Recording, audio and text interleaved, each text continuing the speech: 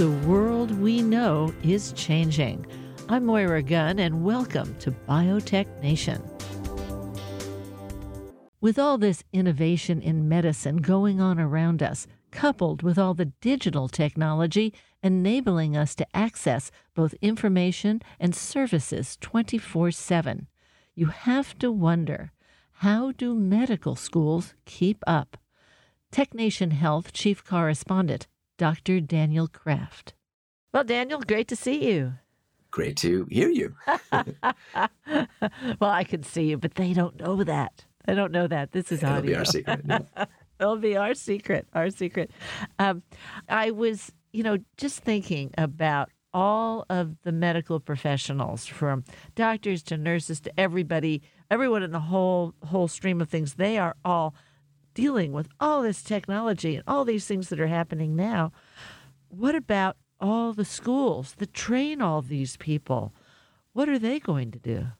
Yeah, we think about the future of health and medicine.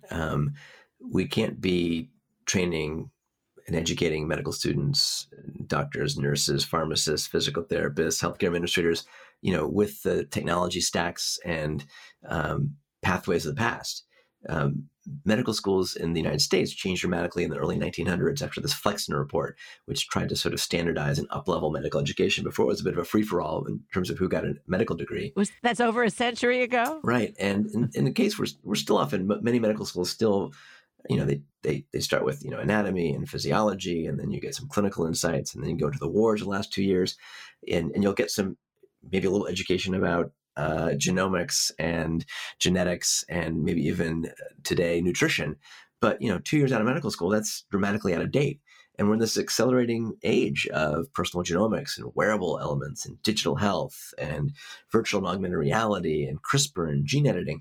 So the question is going to be, how do we train the healthcare workforce of the future, or even up-level the healthcare workforce of today? It's a big challenge, but also a really big opportunity. Now, of course, you are a practicing pediatric oncologist. And of course, we know that you are absorbing all the technology you can find. You are out there doing it. What is different for you in your practice that other people are going to have to learn? You're actually at the frontier. You have to change what you're doing. Where is there resistance? Where is there immediate change? Tell me about that. Well, I'm not as clinically active as I used to be. I'm still licensed, and I do my best to keep up with all these accelerating technologies. As you know, I run a program called NextMed Health, which brings together several hundred folks from around the planet to look at what's now near and next in healthcare, including in medical education. And what I see today is that we're not utilizing the here and now. We've talked in prior episodes about wearables and digital health. There's all sorts of wearable technology and data and connected blood pressure cuffs and sensors that the data and the insights could be flowing to our clinicians and being used to optimize prevention, diagnostics, and therapy. But there's no training in, let's say, medical school about how to prescribe an app, or even maybe how to do a smart, have good bedside manner versus good website manner, now that we're in this age of hybrid care and telehealth and physical health coming together. So, when I often meet clinicians, I sort of often educate them as to the art of the possible. We're already in an age of lots of data. It could be using the patient's genomic information, their metabolomics from their continuous glucose monitor, if you use that, from home-based or clinic-based ultrasounds that can, avoid needing an MRI or more advanced imaging. There's all these new tools. The challenge is, how do we integrate that into the knowledge base of the clinician, that they can prescribe a digital therapeutic that they might find on a platform like digital.health, which is I built as a platform to find all these new digital health solutions. So one area I think that's going to shift medical education is making it more augmented and virtual. We're in an era of accelerating augmented reality, virtual reality, extended reality. That can now take, learning anatomy, which was amazing to do on a cadaver, and augment that with the ability to take that cadaver and scan it and bring it into 3 dimensions and spin it around, or make the heart work and give it different valvular challenges, or give it a different medication. It can enable surgeons now to learn a new procedure or use new devices and train in a virtual reality environment and make mistakes on a virtual patient rather than a human one. So instead of see one, do one, teach one, as I was trained, the future is going to be see one, simulate, simulate, simulate. And we're seeing many medical schools where I trained down the street at Stanford as a big virtual reality and medical simulation center use these tools now to speed up medical education. And a lot of results show that people maintain the knowledge faster and have better results when they're trained in these augmented and virtual environments, whether to learn a particular skill like suturing or doing a particular surgery, or to interact collaboratively, let's say in an emergency room trauma bay. And we have to understand about simulations, their capabilities. It's one thing to say, okay, we're training you how to do this. Now you have an actual patient. We're supervising you. This is how you do it right. And that's great.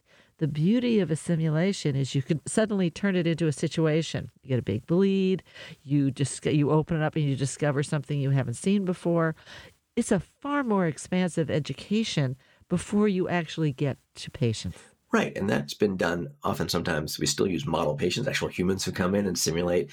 It might just be the clinical exam and the conversation, which is so important, getting that medical history. But it can also be used to simulate a trauma patient or a patient intensive care unit. And you've got the vital signs and the labs coming back to you in real time. And you can make mistakes in a simulated session, whether it's on a plastic model or increasingly in a virtual or augmented reality setting that you can never do, and then stop the tape and go back and look at it. Similar to what we do in the flying community. I'm a pilot. I spent time in the Air National Guard. We would have flight simulators and train the fighter pilots, and we would fly in real life. We'd go back and look at the videotapes, or now the digital tapes, and learn with situational awareness, what was the big picture? Where were the mistakes made, or what could be improved on the next mission? And I think there's a big opportunity in healthcare to learn from our mistakes. We often have what's called M&M rounds, morbidity, mortality, looking at particularly a case that went really badly. I think there's really the opportunity now to learn from almost every case, crowdsource that information, and bring it just in time. So while VR and AR can be used to train a medical procedure, now it's being blended into the operating room itself. So a surgeon can be seeing through the patient's back and be guided step by step to do let's say a spinal fusion that's evolved and come out through FDA approval. We're seeing examples where a company called Theator has been taking the video of thousands of laparoscopic surgeries, learning from them and then tagging them. And now when the surgeons in the operating room, they're getting early warning, they're getting guidance, almost like a GPS for surgery, to upskill an average surgeon to be like a superstar surgeon and learn from thousands and sometimes eventually millions of cases. So we're going to see the overlap of medical education that's going to almost happen just in time, especially as we use augmented virtual reality with platforms like the Oculus Quest and now the soon-to-arrive Apple Vision and other platforms that will blend information just in time and be educating you as you're seeing and working on individual patients. We started this episode, you mentioned the 1900s Flexner Report, which took all the medical schools in the U.S. and they all made a turn as to how they educated. Do we need a present-day Flexner Report of some type to take all of our medical schools and set them on this path? Well, medical schools are often set by their accreditation rules, right? So it's all driven by incentives. And so I think it's really worth a new look at, who do you even choose, let's say, for medical school? Do they need to be really good at organic chemistry and physics, and doing well on the MCATs? Like they used to be?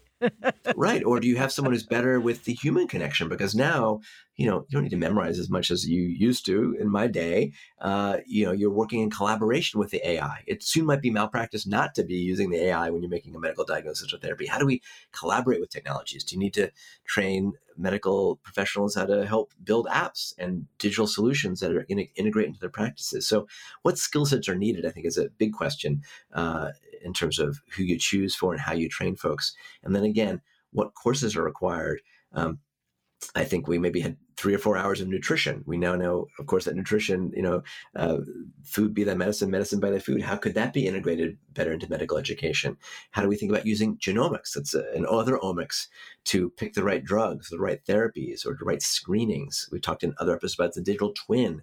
How does that get represented in the electronic medical record and systems that clinicians are interacting with? So yes, I think we need to look more at where the puck is going in terms of technology, and what will clinicians of 2030 and 2040, the ones graduating now in 20 years, what they'll need to sort of have as a basis, and how do they get educated and stay educated? We have what are called CMEs, continual medical education elements. Often listen to a lecture, check off a few boxes on a multiple choice exam. That may not be the best way to keep us up to date. I think we need to reimagine both how you educate clinicians and how you keep them up to date in this fast-moving world where we have new tools from, again, gene editing and nanotech and wearables and Internet of Things and big data and AI and VR blending together with ChatGPT to integrate with our clinical care, often not in the old-fashioned clinic or hospital, but often virtually and in hybrid situations.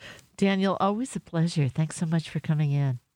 Well, it's always a pleasure to be here. And I think what's exciting for anybody out there is now you can be educating yourself about your own health and helping catalyze the future of medicine by bringing a new connected blood pressure cuff or app you might be using to your clinician or doctor, physical therapist, workout coach. And blowing their mind. and helping catalyze the future of health and medicine. There's a lot of solutions out there that you can find for your own healthcare issues. And part of our opportunity is to integrate that into the bigger healthcare systems. Of course, there's no one system, and they often have a lot of broken elements. There's a lot of opportunity to improve things by not just improving medical education, but catalyzing new thoughts, new super connections, and that convergence of ideas and technologies that are really going to move the needle for health for all of us. Daniel, thanks so much for coming in. Always great to be with you, Maura. Thanks. TechNation Health Chief Correspondent Dr. Daniel Kraft is the founder and chair of NextMed Health, on the web at nextmed.health and digital.health. Listen to more biotech podcasts at biotechnation.com or subscribe on your favorite podcast provider. Biotech Nation is a regular feature of the weekly public radio program Tech Nation. Listen to the full show via podcast or on your local public radio station. For Biotech Nation, I'm Moira Gunn.